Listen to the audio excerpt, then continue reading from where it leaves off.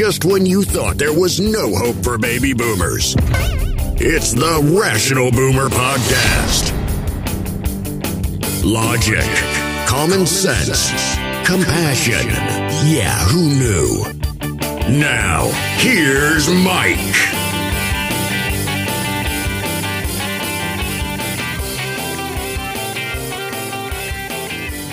We are back on the Rational Boomer Podcast. Hopefully your day is going well. It is Tuesday. We are 2 days beyond Christmas. So you would presume that we should get back to business as usual. Now, I'll be back to business as usual, but for everyone else, that's not necessarily the case. Back before I retired, when I was brokering truckloads of products to other people, I always hated this week. Now, I always presumed that the week leading up to Christmas would be light, would be kind of a waste, because people would be going out of town, taking vacations, getting ready for Christmas. But after Christmas would pass, I assumed we'd get back to business as usual, but that wasn't the case. Mainly because in a week's time after Christmas, we have yet another holiday, that is New Year's. So people took the opportunity to lay low during this week too, extend their holidays, extend their vacations, spend more time with family. And it always pissed me off. I mean, I was anxious. I wanted to get going and make some money, but nobody was around.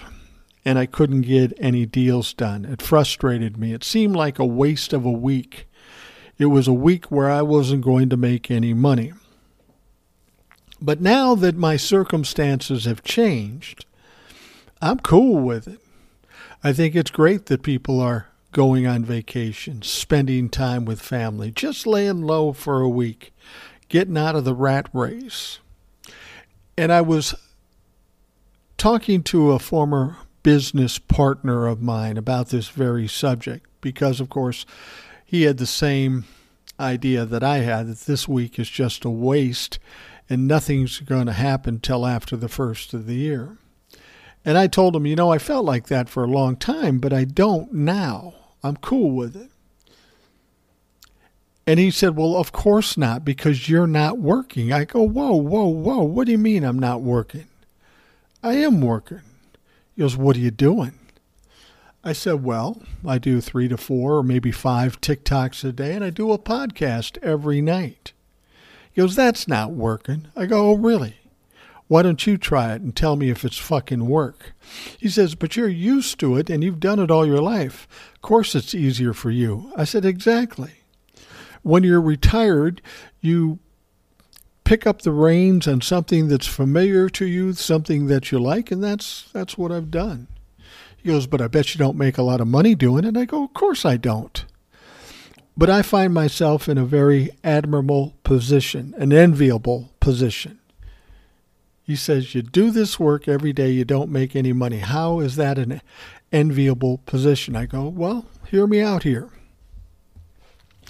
I think everybody in this world would love the opportunity to do the one thing that they love most, that they enjoy the most, that they are best at. And I think they would dream to be able to do it without having to worry about money, having to worry about leaving the lights on, putting food on the table. And that's exactly where I'm at. Granted, I'm not making a ton of money from the podcast or TikToks, but fortunately, I've set myself up well enough, my wife and I, that we have a pension and we have Social Security and some other income where I don't have to make a lot of money from the podcast or TikTok. But I still get to do it. And I still get paid, in a sense, by people who consume whatever I put out there. I mean, when I first started doing this, a lot of people said it's a waste of time, nobody will listen. I refuse to listen because that's just my nature. So in spite of the fact I'm not counting the dollars coming off the podcast and the TikToks, I do have an audience that listens regularly, that kind of counts on the show, that is part of the community. So for me, that's payment enough. And given that I don't have to worry about keeping the lights on or putting food on the table by way of the TikToks and the podcast, that gives me full and complete freedom to do what I want. I don't have to second guess anybody. I don't have to do different things that I think will maybe make me more money. I just get to do what I want. So I told my partner, I said, regardless of how you might look at it, I'm fucking winning, and I'm winning big. He didn't understand that. You know, he's all about, I got to make as much money as I can. I want to make $1 million and all that stuff. I said to him, I said, go ahead, chase that for all you're worth. But when it comes to the point that you retire, then you'll realize that it isn't about money. It's about getting yourself into a place where you're happy, you're comfortable, you have no stress. You can do the things you want, but you don't have to deal with all the intricacies and the hassles of trying to make a lot of money, collect a lot of money, and spend a lot of money. The key to life is simplifying your life, making it easy so that you're not living for the money and living for your material things, but just living your life in the most joyful way. And of course, he said to me, what the fuck happened to you? I said, well, reality hit me. I couldn't do what I was doing for the rest of my life because it was too much, it was too stressful, and it was too much hassle. I thought if I could just calm things down a little bit, simplify everything, I felt like my life would be better. So I did it. I took a chance. I took a risk. And damned if I wasn't right. So every day my job is to do this podcast and the TikToks, and as much as a lot of people don't understand it, I appreciate the opportunity because it's not just about money. It's about doing the TikToks and the podcast and having people interested enough to listen. That's actually my payment for what I do here. When I first started doing TikToks and podcasts, people said, nobody wants to listen to an old man talk about that shit. Nobody cares. They'd scoff at it. And I said, well, you know me. I don't listen to shit, so I'm doing it anyway. And I did it. And while I'm not making big money off of YouTube or off of TikTok or off of the podcast, it doesn't really matter. The lights are on, the food's on the table, and I'm doing what I truly enjoy. And when you're in the holiday season, you have to be thankful for things. You should be grateful for things. And I am grateful for this opportunity. And the only people I can thank for that are the people who listen to the podcast and watch the TikToks. So thank you very much for taking the worry of a lazy week off of my mind and instead allowing me to participate in that lazy week and do the one thing that I truly love to do.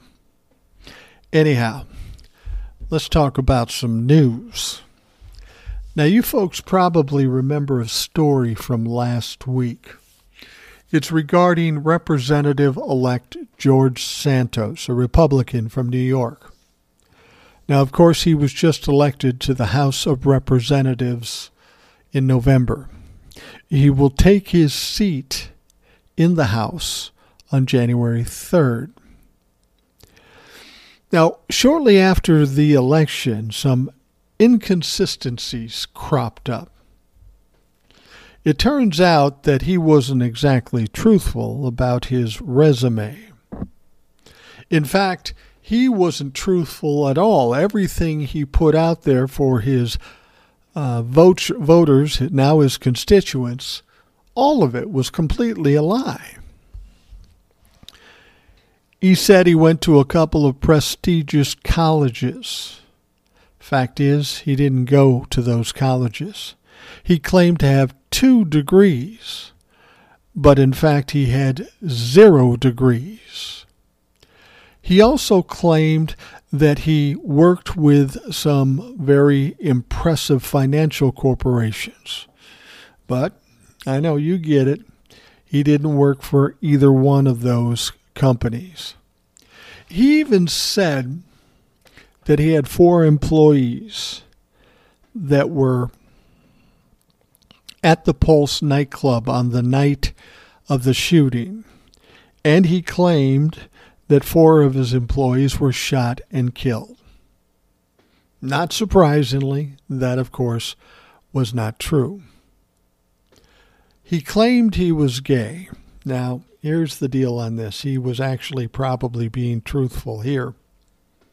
He was married to a woman, and that's why people thought he was lying about that. He is now divorced from the woman and claims that he's married to a man, and he is in fact gay. That's really neither here nor there. I don't care if he's gay or straight. That's really not a factor, and I don't know why anybody would lie about that. But he also said he was Jewish. And it's kind of a half truth. And he made a joke about it. I'm not Jewish. I'm Jew-ish. And what he meant by that was that he had a grandmother or great-grandmother or somebody that was Jewish, in spite of the fact that he was raised Catholic. The bottom line is everything he told people was either not true or slightly skewed. And that's kind of troubling. Now, here's the interesting thing. We didn't hear anything from him as this story was being bandied about until Friday, this past Friday. He didn't answer any questions at that point, but he did say, next week I'll come out and tell my story. Oh, and happy holidays. Well, that was a weird response to these accusations. But that's what he did. And I think a lot of us thought he was just going to bolt. He was going to go away. Who could handle that embarrassment? Who could be able to deal with being proven that you lie and be able to stand in front of the press and talk to them? Well, we know now of any fucking Republican because they do it all the time. So when George Santos stepped up to the press, he said, I'm so embarrassed. And yes, it's true, I embellished on my resume. Embellished, motherfucker? You lied about everything. I think embellishment is an understatement. He said, but people do stupid things. It happens. But here's the deal. I'm going to be a great representative. I'm going to do all the things I said I was going to do. Oh, okay. Well, that's all better. In an interview with the New York Post, Santos said, my sins are embellishing my resume. I'm sorry. He also told the newspaper, I campaigned talking about the people's concern, not my resume, and added, I intend to deliver on promises I made during the campaign. The New York Times raised questions last week about his life story. Santos, who's 34 years old, had presented during his campaign. Now, I have a son that's 35 years old and a son that's 29. If either of my sons did that, I would smack the shit out of them. And I never hit my kids. But this would warrant getting smacked upside the head. Now, this guy's from Queens. He had said that he obtained a degree from Baruch College in New York. But the school said that cannot be confirmed. On Monday, Santos acknowledged, I didn't graduate from any institution of higher learning. I'm embarrassed, and I'm sorry for having embellished my resume. You see how he's kind of couching the issue here? Santos has also said he had worked for Citigroup and Goldman Sachs, but neither company could find any records verifying that. Santos told the Post that he had never worked directly for either financial firm, saying he had used a poor choice of words. Yeah, it was just a poor choice of words. Just a simple, honest mistake. Fuck you. He told the Post that Linkbridge, an investment company where he was vice president, did business with both. Yeah, that's a far cry from working at those companies. Another news outlet, the Jewish American site, The Forward, had questioned a claim on Santos' campaign website that his grandparents fled Jewish persecution in Ukraine, settled in Belgium, and again fled persecution during World War II. Santos said, "I never claimed to be Jewish. I'm Catholic because I learned my maternal family had a Jewish background, not even his grandmother, somebody far back in his background. So I said I was Jewish. Oh, I get it. Very funny, motherfucker." Santos first ran for Congress in 2020 and he lost. He ran again in 2022 and won in the district that includes some Long Island suburbs and a small part of Queens. So this guy thinks that, yeah, I lied about everything, but everybody does that. But don't worry, I'll be a good representative. Here's my problem with that. If people voted for him based on what he told them he was, if later we find out that he's none of those things, the real question would be, would these people have still voted for him? Or had they known that he was a pathological liar, would they have still voted for him? Still, he sees himself being seated in the House of Representatives. Now, some people have suggested that if he had any credibility, any integrity, that he would resign and step down. Maybe run again with the real facts about himself and see if he could actually win.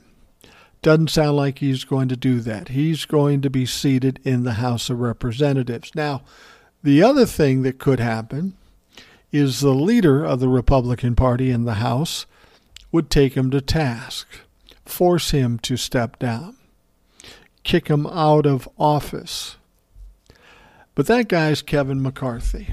And Kevin McCarthy has a problem. He has the House of Representatives with a slim margin. Now, if he left and there had to be a special election, there could be a Democrat that won that race, given the experience they had with the Republican. And if that happens, the margin of majority for the Republicans would be even slimmer. And there's one little catch here. George Santos tweeted out one time that he was fully supporting Kevin McCarthy for Speaker of the House. Well, we know where Kevin McCarthy is, and trying to get his votes doesn't look like he's going to get to 218, but the last thing he wants to do is get rid of one more vote. It's just going to make his job all that much harder. So what's going to happen is on January 3rd, this clown will probably be seated and he will be a representative for a district in New York, upstate New York. And I hope those people that voted him in are happy with what they got. Because I'll be perfectly honest with you, now that we know what we know about George Santos, he is an absolute joke, and your district is a joke for voting for him, putting him in office. Somebody said something else. If he's lied this much, there's bound to be another shoe that drops, something we don't know yet, and he's probably right. If this guy is a pathological liar like we've seen him to be, there's probably all kinds of crazy shit in his background that will come out. You know, the Republicans talk about investigations over things and people over things that never happened and people that weren't guilty of anything. They're all about those investigations. I would suggest you do an investigation into your own guy, George Santos, because clearly there are some problems there. Of course, they won't do that. They will instead take the track to investigate bullshit stuff like Hunter Biden's laptop or what have you. And they'll look foolish in the whole process. The Republican Party apparently is all about lies. They will say and do anything to get elected and gain power. And it doesn't matter. It doesn't matter what's true. Clearly, all the Republican Party who believed in the big lie, who lied at every turn, who refused to testify in front of the January 6th committee. That's what we're looking at with the Republican Party, at least in the House of Representatives. At the core, they are deceitful, they are liars, and they're all about doing nothing in Congress, doing nothing for this country, doing nothing for the people in this country. Now, if those are the people you want to back, and those are the people you want to vote for, well, fine. But the people you voted in are fucking jokes, which in turn says those people who made the votes are fucking jokes. And if you think it's troublesome or bad now, give it some time, because over the next year, a lot is going to be exposed. And you people that stood by Donald Trump, the MAGA folks, Kevin McCarthy, you're all going to be made to look like fools. And I know the type of people you are. That is probably the worst insult anybody can give to you, that you're an idiot, that you're a fool. Make no mistake, if you voted for George Santos, you were fucking duped. And if you don't decide to fix it once you know it, you're fucking stupid. You're corrupt, in a sense. I kind of hope George Santos does get into Congress, because he's going to be pretty worthless. He has no credibility. Nobody's going to believe him. So it's going to make him essentially powerless. And frankly, the only thing better than having a Democrat in a seat in Congress is having a weak-ass Republican who can't do anything.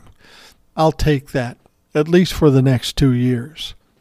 George Santos will have a lot of people looking into him. Even if the Republicans don't, you can bet the press is going to be digging shit out on him daily. And I think there's an excellent chance that there's a lot to dig out. We know that he lied on his resume, but the fact of the matter is that there's probably a lot more waiting for us to find out. He is going to be the butt of every joke. He seems pretty tame when he talks. He's not loud and obnoxious like Jim Jordan or Marjorie Taylor Greene. So he's going to be pretty tame. So he's going to be ripe to be given shit. And probably not even by the Democrats, probably by the Republicans. The Republicans have to be embarrassed by this guy. Not so much that he lied, but that he got caught. They all fucking lie. It's getting caught is the crime here. So on January 3rd, we'll see if George Santos is seated in the House of Representatives. And the shit show will ensue. Thing is, this lying piece of shit isn't the worst person in the Republican side of the House of Representatives. He's deceitful, he's a liar, he's a joke, he's stupid. So he'll fit in perfectly with the Republicans because they've got a whole host of people like that. He'll probably be welcomed in warmly with hugs and kisses because he's just like the rest of the crowd. Now, Donald Trump is getting pretty heated these days.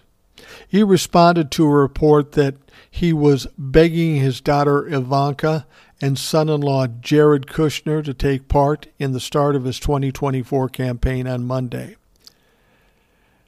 And we know, of course, Ivanka and Jared don't want anything to do with it. They already have legal problems because of their connection to their dad, Donald Trump.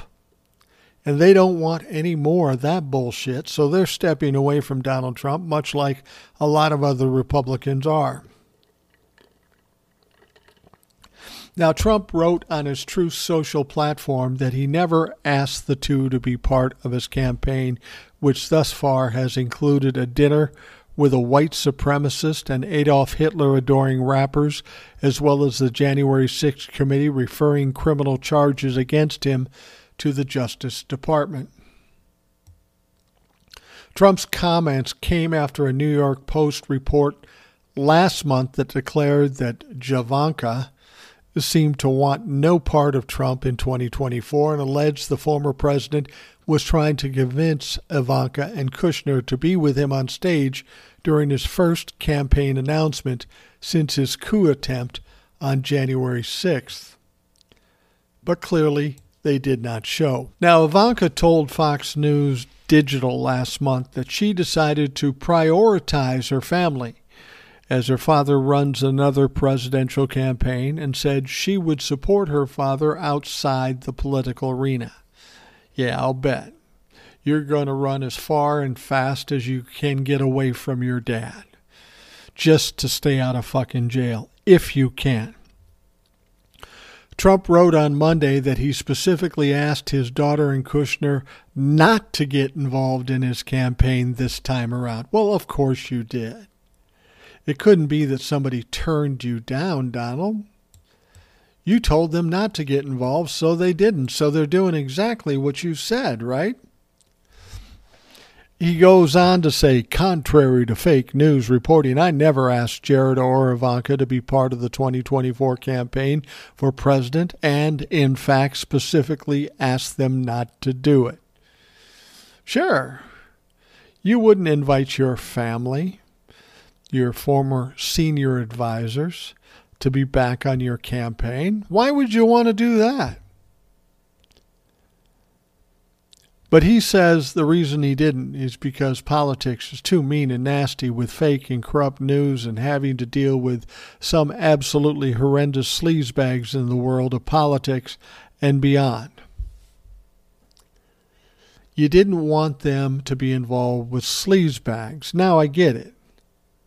You didn't want them involved with sleazebags, so you said, don't help me in the campaign, because frankly, Donald Trump is the epitome of fucking sleazebags. He continued, there has never been anything like this ride before, and they should not be further subjected to it. I ran twice, getting millions more votes the second time, rigged, and I'm doing it again. Now, apparently Kushner has reportedly refused to help the former president on his 2024 campaign, according to New York Magazine, and he started handing out Trump's number to people who ask for help, whereas he has acted a link between 45 and others in the past. He was like, look, I'm out. I'm really out, a source aware of the situation told the publication. Nobody with any common sense would get involved in Donald Trump's campaign for 2024. It's a misadventure at best. I don't believe he's going to run, and if he does run, that would be a godsend for the Democrats because he will get his ass wiped across the floor. There is no way he can win in 2024. Frankly, I don't think there's any way for any Republican to win in 2024 with all the shit that they have to deal with and all that's being exposed. We saw how well Donald Trump did with the Republicans. He won in 2016. Oh my God, he's our savior. But in 2018, in the midterms, that shit didn't work because the Democrats got the House and the Senate. In 2020, Donald Trump got beat for the presidential election. And then in 2022, the Republicans were embarrassed. So this is Donald Trump involved with 4 elections. He only won one, the first one. And the moment he got in and had a chance to prove himself, everybody said, oh, fuck no. We don't want any part of that. So to think that he would be successful in 2024 is just absolutely ridiculous. Common sense would not suggest that at all. I'm sure he did ask Ivanka and Jared to help him out, and they said no. And Donald Trump, in order to save face, said, I never asked him, and in fact, I told them not to help me. Well, Donald Trump, you need a lot of help. There's a lot of people backing away from you. You don't have enough people to help you with this campaign. You're in a world of hurt, a world of trouble. You could use some help, but your daughter and your son-in-law understand the risk of helping you. You made a fool out of yourself the 4 years you were in and the 2 years subsequent.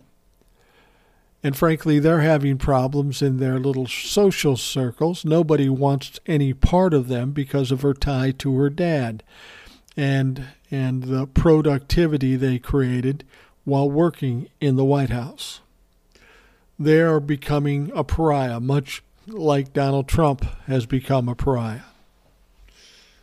And at this point, Ivanka and Jared need to try to rehabilitate their image. Now, the problem for Ivanka and Jared is they aren't done yet. They could be found complicit in the J6 insurrection or some of the other corruption that happened in the Trump administration. So as much as they don't want to get involved in Donald Trump, they aren't out of the shit yet. They are being investigated. They have been deposed. And some interesting things have come out of their depositions. Unless Ivanka and Jared want to flip on Donald Trump, they do risk the chance of going to jail. And God bless them if they do. It's about time these rich, entitled pieces of shit were accountable for the constant criminality and corruption that they inflict on this country and think they can get away with it. Now's the time to put it to an end. Make an example of these fucks to stop anybody in the future thinking they can get away with it. All right, we are going to take a break, and we will be right back. Now, the biggest question these days is Donald Trump going to get indicted? Will Donald Trump go to jail? And I've said all along that at this point, the DOJ almost has to indict Donald Trump with all the evidence out there for all the world to see. There are some tough issues with indicting a former president, but it looks like the issues would be bigger if they didn't indict him. That's always been my standpoint. Now, on MSNBC last night, they had 3 legal experts, some people I respect. I've watched them a number of times, and they know their shit. Andrew Weissman, Maya Wiley, and Basil Smikle. And they all agreed that it's officially the beginning of the end of Donald Trump. It's an expectation that has been heard before, but even with the previous special counsel, there was a policy that the Justice Department would always protect the president. And that's exactly what we saw while he was president. But then MSNBC host Chris Hayes asked his panel of 2 lawyers and a professor to join in on a kind of thought experiment. You get hired, Andrew Weissman, as the new legal team. They fire their old lawyers and they want you. You get the briefing book with the rundown of the legal issues facing your client. Your forced client says to you, am I going to be indicted? You say what to this person? Weissman said, yes, without even blinking. Wiley said, bye-bye, baby. Smikle, he said, it's happening. It's not whether it's going to happen. It's when and with how many of these things are you in front of? How many of these counts are you going to get, Miley said. They went on to say, I would say to him, what we have to focus on is the state cases, said Weissman. You're going to get indicted federally. Period. The end. That is what Jack Smith is going to do. Whether it is on 1 or 2 things, we don't know. But either one of those is no good. 1 is better than 2 that is going to happen.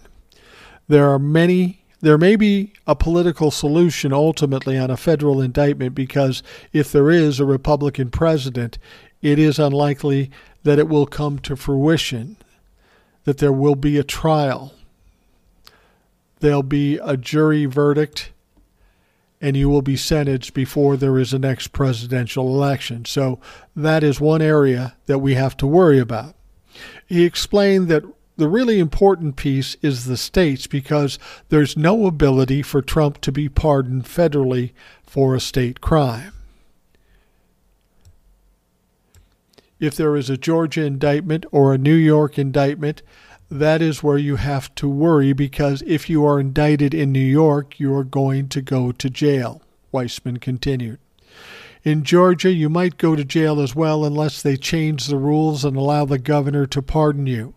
So that is where we need to spend our time looking at those cases and figuring out what the defenses are. Both of those, I think, there are potential issues. The strongest of all the things that we have seen, at least on the outside, is the Mar-a-Lago case. He clarified that it was the strongest in the sense that the government is going to indict, and it's hard to see a valid defense there. That is a simple case.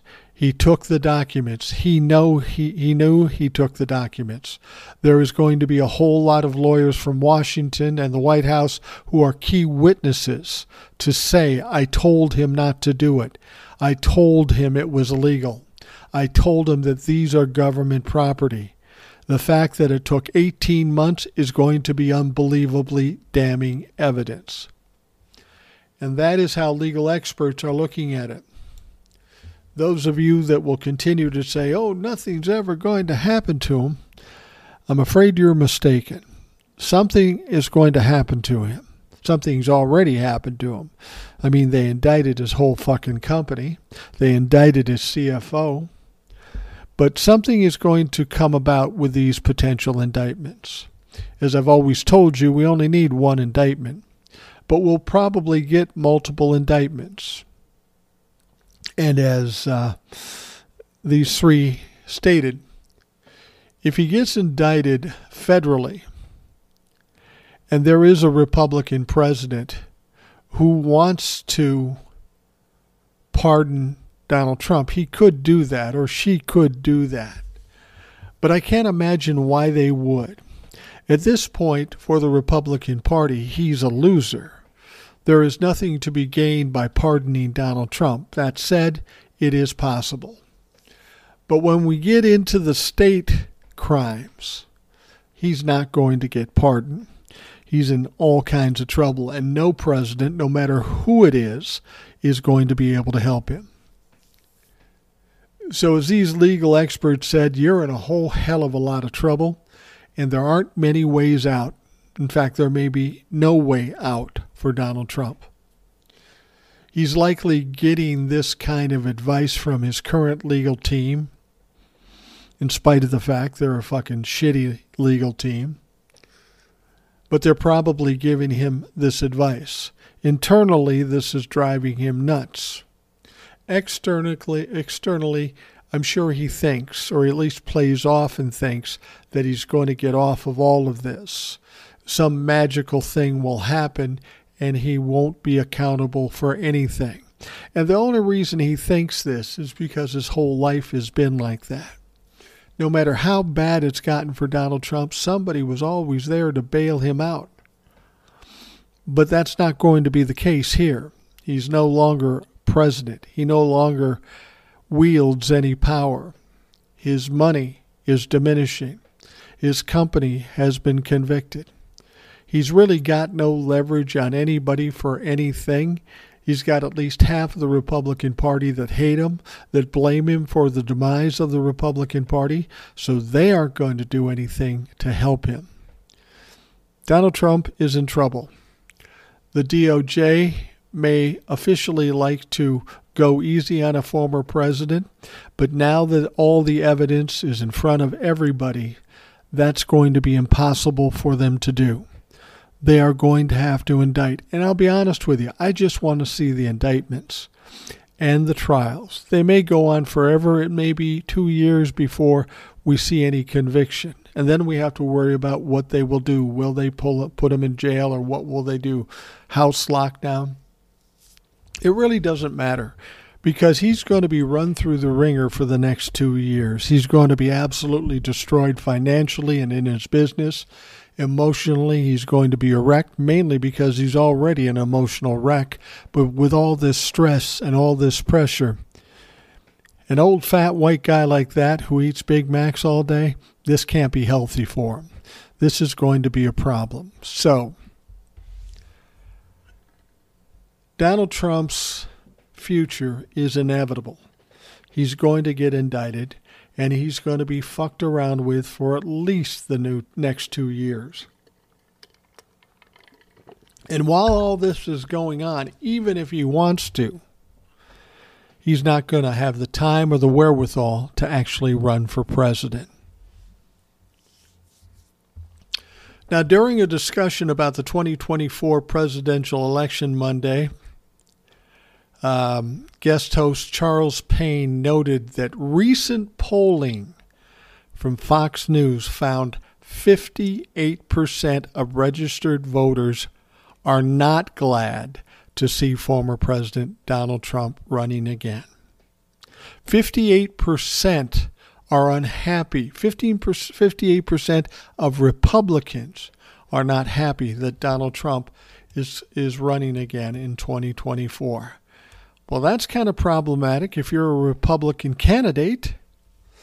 The segment kicked off with a discussion of New Hampshire Governor Chris Sununu's potential presidential ambitions. We've heard talk that he may run for president. Sununu said, "We're talking about it, I get it, and we're having conversations, but right now my focus is really on New Hampshire," said Sununu in a previous interview with the network. Well, that was New Hampshire Republican Governor Chris Sununu telling Neil Cavito about his possible plans for 2024. What some new Fox polls show, a lot of voters aren't looking forward to a possible Biden-Trump rematch, said Payne before introducing his guest. He goes on to say, let's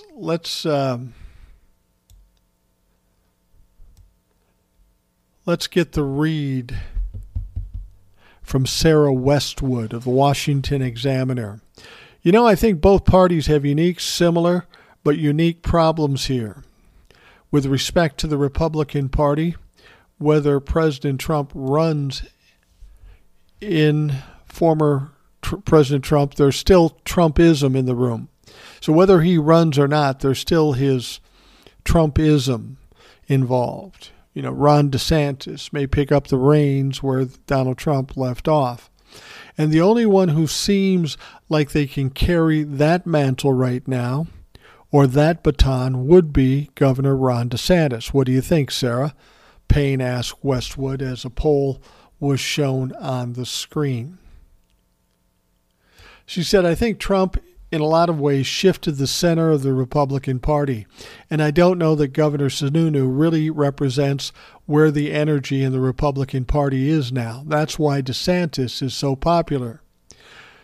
Sununu represents sort of the old guard of the Republican Party, essentially the establishment, and we know how voters love the establishment. The pro-business, the very middle-of-the-road kind of Republican, that's helped him be successful in a pretty blue state like New Hampshire.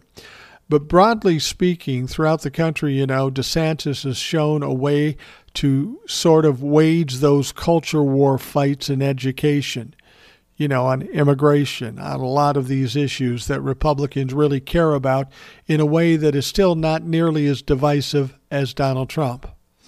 Yet it's pretty divisive.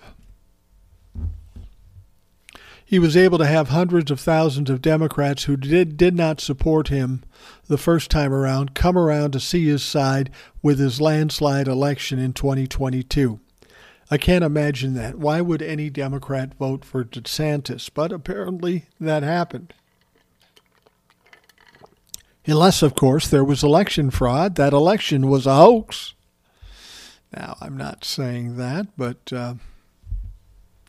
somebody might. So it'll be interesting to see the different types of Republican ideology get matched up in the 2024 primary. I'm just not sure that Governor Sununu really represents the direction of where the party has been going over the past 8 years. What she's saying is that Governor Sununu is not a white supremacist, is not a misogynist, is not a anti-Semite, is not a treasonist, not an insurrectionist. And that may not be what the Republican Party is looking for. Now, of course, the Fox News poll also showed 64% of registered voters do not want President Joe Biden to run again. The poll was conducted between December 9th and the 12th and carries a 3% margin of error, which is interesting. And this is really a tough call.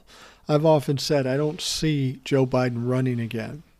And it has nothing to do with his accomplishments, because to be perfectly honest, in his first 2 years of his administration, he's probably been, legislatively speaking, the most successful president in our history.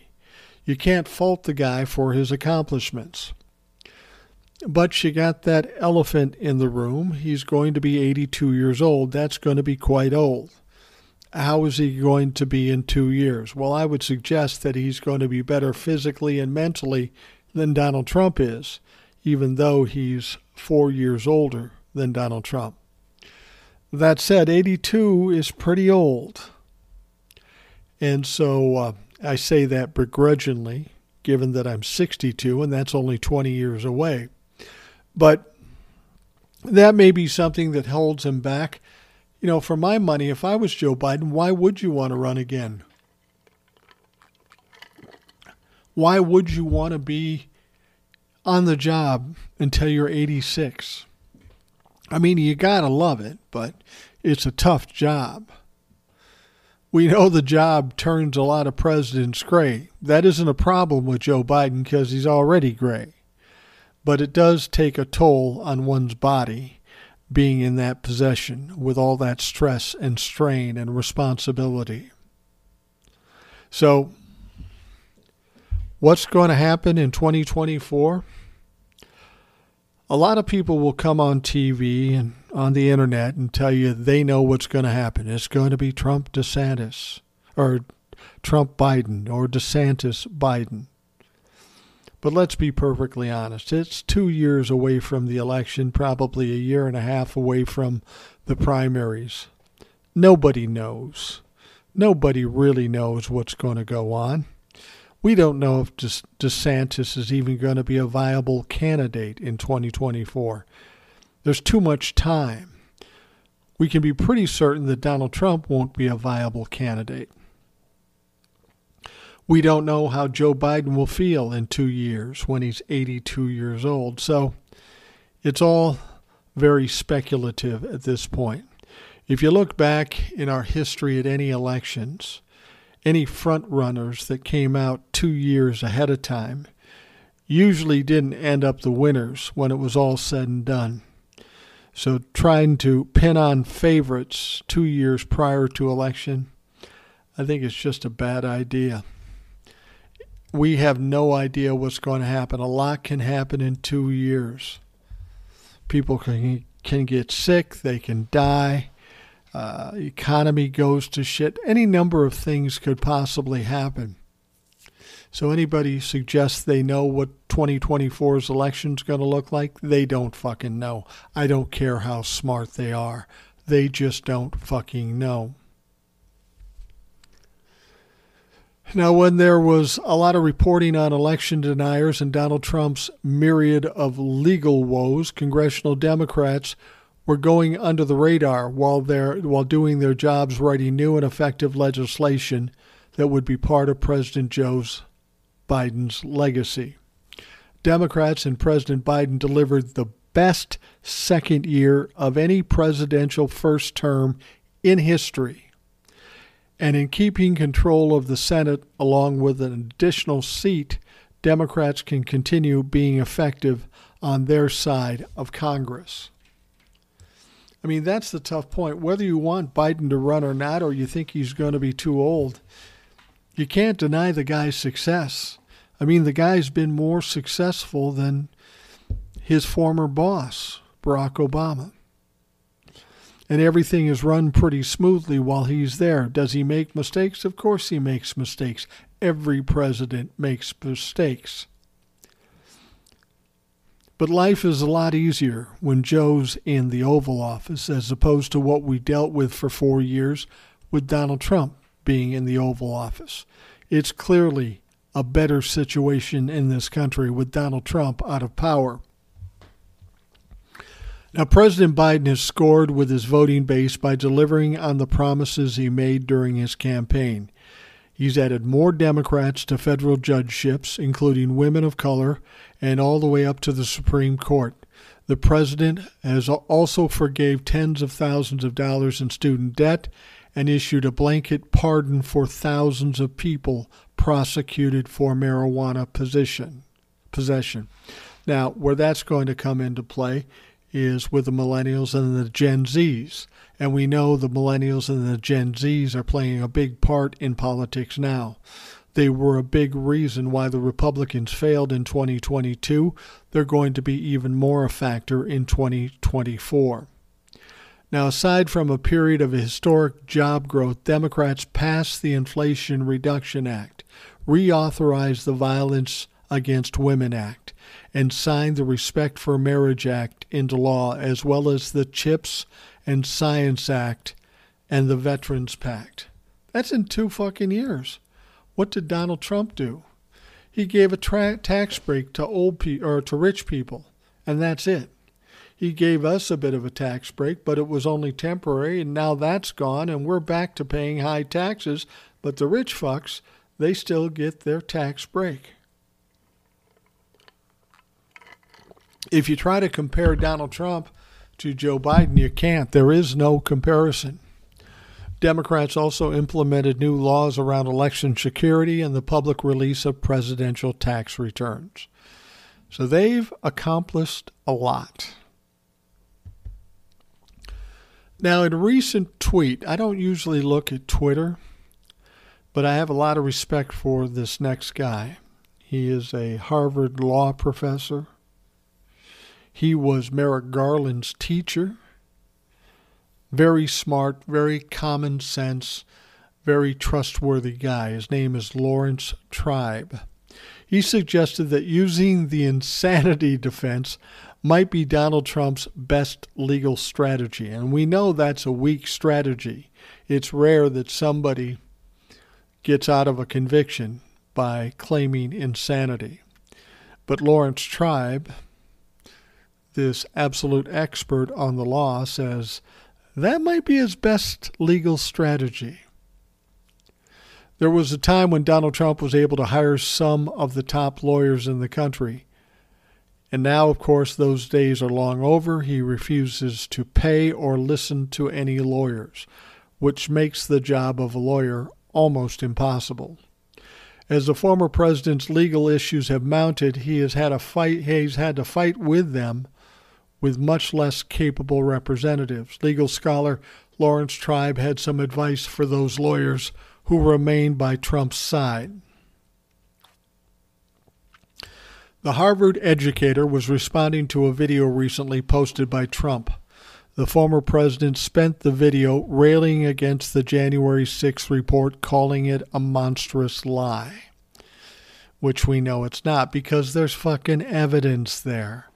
Evidence in your handwriting, for Christ's sake. Sharing Trump's post, Tribe wrote, "If this is the defense at Trump's forthcoming trial, I don't envy the lawyers who agree to represent him. They'd better be psychiatrist experts at reflexive projection and capable of getting their client to plead insanity." Neil Katyal, another legal expert, made a similar suggestion. He recently said on MSNBC, I can't see it in any legal way helping him unless he is trying to go for the insanity defense, of which this paper seems, to be some evidence of. Well, I don't think Donald Trump is willfully going out and trying to set himself up for the insanity plea. In all honesty, this is just Donald Trump being Donald Trump. He never has to go this deep because somebody already bails him out, but not this time. Donald Trump is at the point where he's flailing. He doesn't know what to say or do. Everything that he's normally done is no longer working. So he's just spewing things out frantically, whether they are real or fake or just make no sense at all. That's where he's at, and that's where I knew he'd always be at. When he gets cornered and has no way out, we are going to see an incredible shit show from him. He's going to be spewing some of the most ridiculous shit you could ever imagine. And from here on out, it's only going to get worse. And when the indictments drop, watch out. It's going to get crazy. Now, in a previous podcast, we talked about this winter storm that ran its way across the United States. It hit us here in Minnesota. We didn't get a ton of snow, but it's been colder than a motherfucker. -10, -15 degrees. And the wind chills, fuck it. I don't even want to talk about that. That's crazy. But starting today, where I live right now in Minnesota, the temperature is going to pop back up to about 27 to 30 degrees. It's going to be in the mid-30s all through the week, which is absolutely paradise in this part of the country during this part of the year. Now, this enormous winter storm that killed about 50 people across the U.S. Yesterday, I reported 34. So this is having a serious effect on the safety of a lot of people. Now, it's been particularly brutal in Buffalo, New York. And Buffalo, New York always gets hit hard. They get far more snow than we get here in Minnesota. I mean, it seems to come in feet.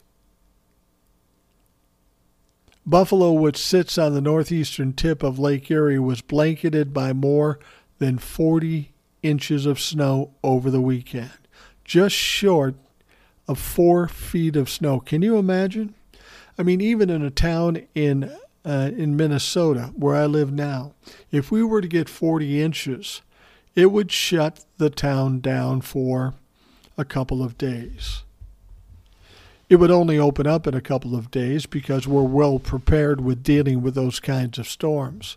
But even though we are well prepared, it would still shut this town down. You got to move that snow, and more importantly, you got to find a place where to put that fucking snow.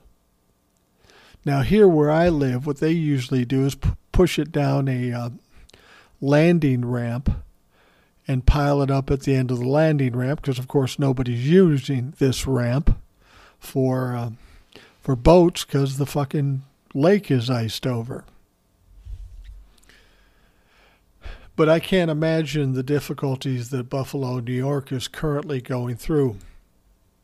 And they got other problems here too. Buffalo, which sits on the northeastern tip of Lake Erie, as I pointed out, that's a big difference too because they'll get a lake effect, which adds to the amount of snow and probably the winds as well.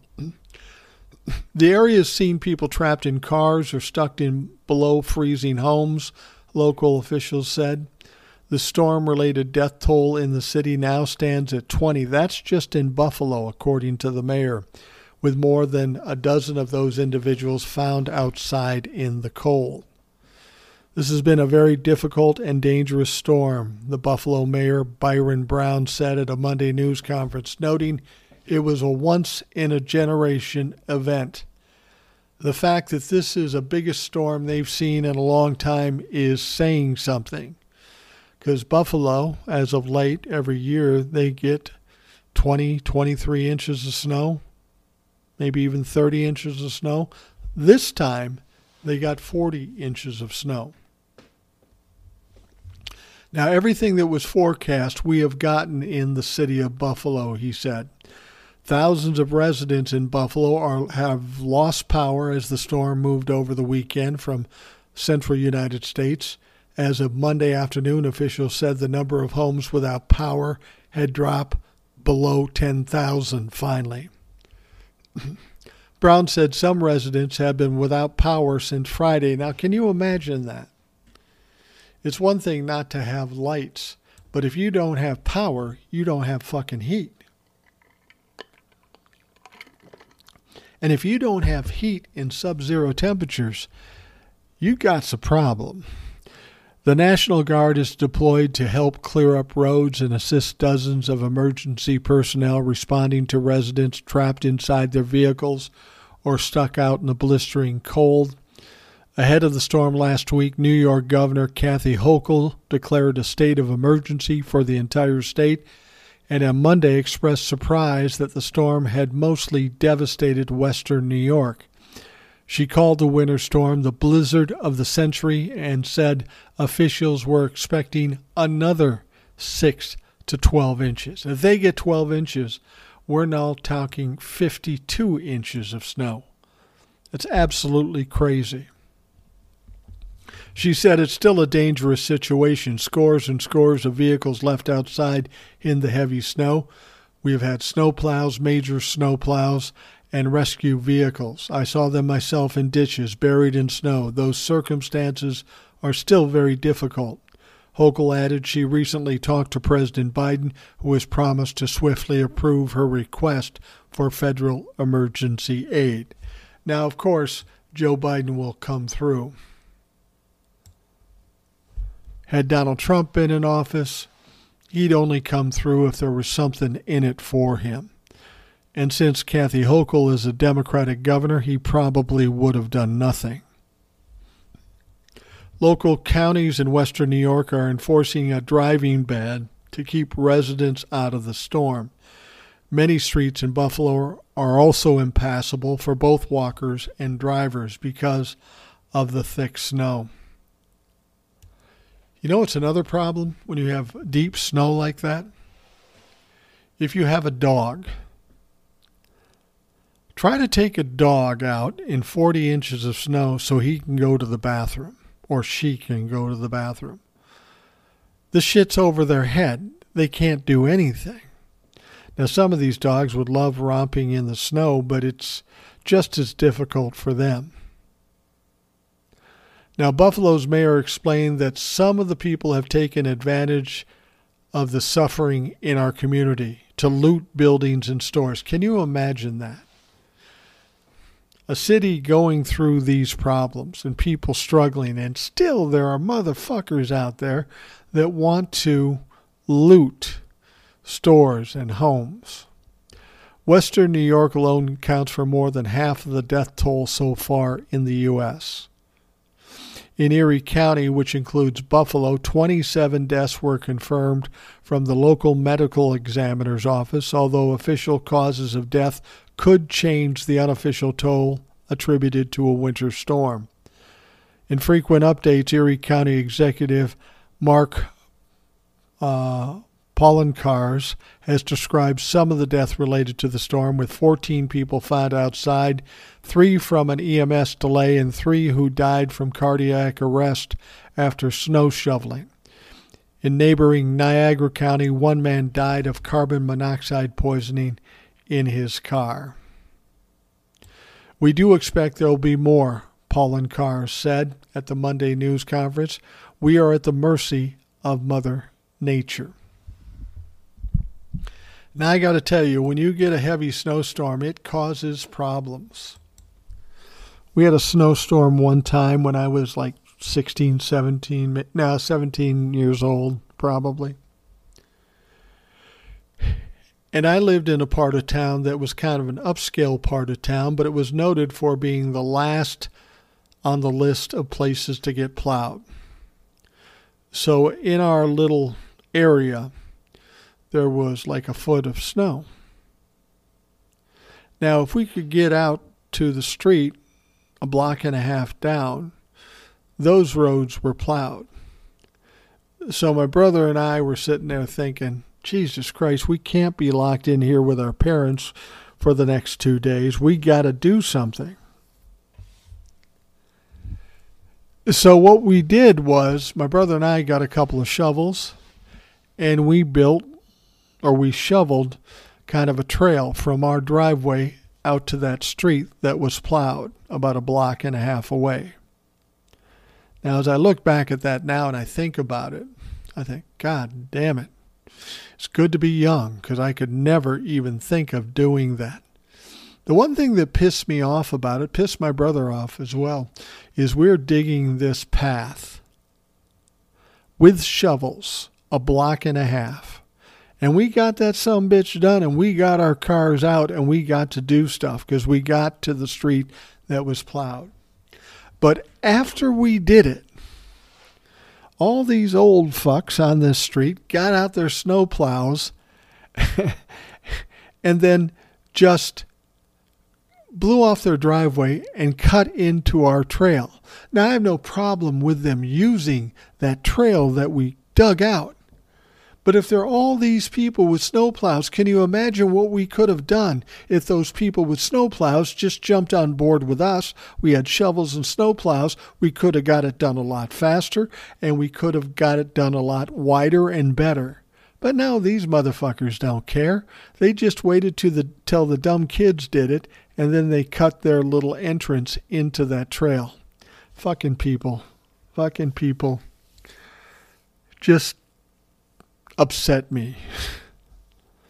Anyway, one of the things that was a problem, and by building this trail, this was helpful, because we had older people in the neighborhood, middle-aged people in the neighborhood, and if there was any kind of medical emergency,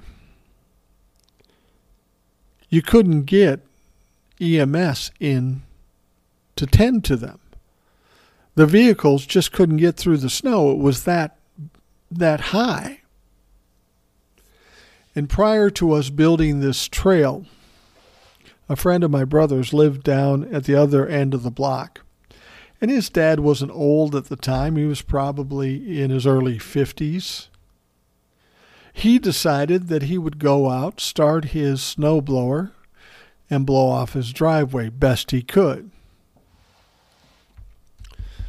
Well, even starting the snowblower and trying to push the snowblower was too much because he had a heart attack and died in the driveway. So obviously the family is upset. They drag him into the garage and they call EMS. But because the trail wasn't done yet, we hadn't even thought about doing it at that point. EMS said we can't get in there. We just can't get in there. And they said, what should we do? Said, well, wrap him up in a blanket and leave him in the garage. It's cold enough out there to preserve him. So that's what they had to do. For like 2 or 3 days, their dad, who was dead, was wrapped up in a blanket and laying in the fucking garage. Now this guy, we had no indication that he was in trouble. He was just doing what every other neighbor was trying to do and clear off their driveways. But it was too much. And then you throw in the fact that the EMS can't even get to you. Reason I bring that up, that was nowhere near 40 inches. It's probably 12 to 13 inches. Can you imagine with 40 inches, maybe 50 inches of snow in Buffalo and people having difficulties, medical difficulties, in trying to get EMS to them? You fucking can't. There are people that are in dire need of help that are just going to die because they can't get help to them. And they can't get out to get help.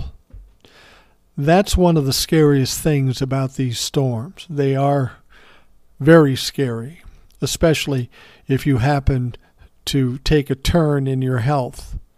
It's going to be impossible to get the help you need. So we should have Buffalo and those people in Western New York and on the East Coast in our prayers. Hopefully this will pass through without any more deaths We're talking about 50 deaths and half of them in the Buffalo area. That's fucking absolutely crazy. We can only hope and pray. We can't stop Mother Nature. We can only hope that it gets through there without too much more damage. As I say, it's already past us. Our temperatures are going to be back up to the mid-30s, so we're good. But those folks on the East Coast, they have bigger problems because their systems coming together, and they call it a bomb cyclone. So what could happen there could be catastrophic for some people. So if you're on the East Coast, take care of yourself. Stay in, don't drive. Do what you can, but just stay safe. All right, we are going to wrap up the Rational Boomer podcast. I want to thank you very much for taking the time out of your day to listen. I hope you have a great day, and we will talk to you again tomorrow. Thanks for listening to the Rational Boomer podcast. Don't forget to subscribe so you don't miss an episode. We'll see you next time.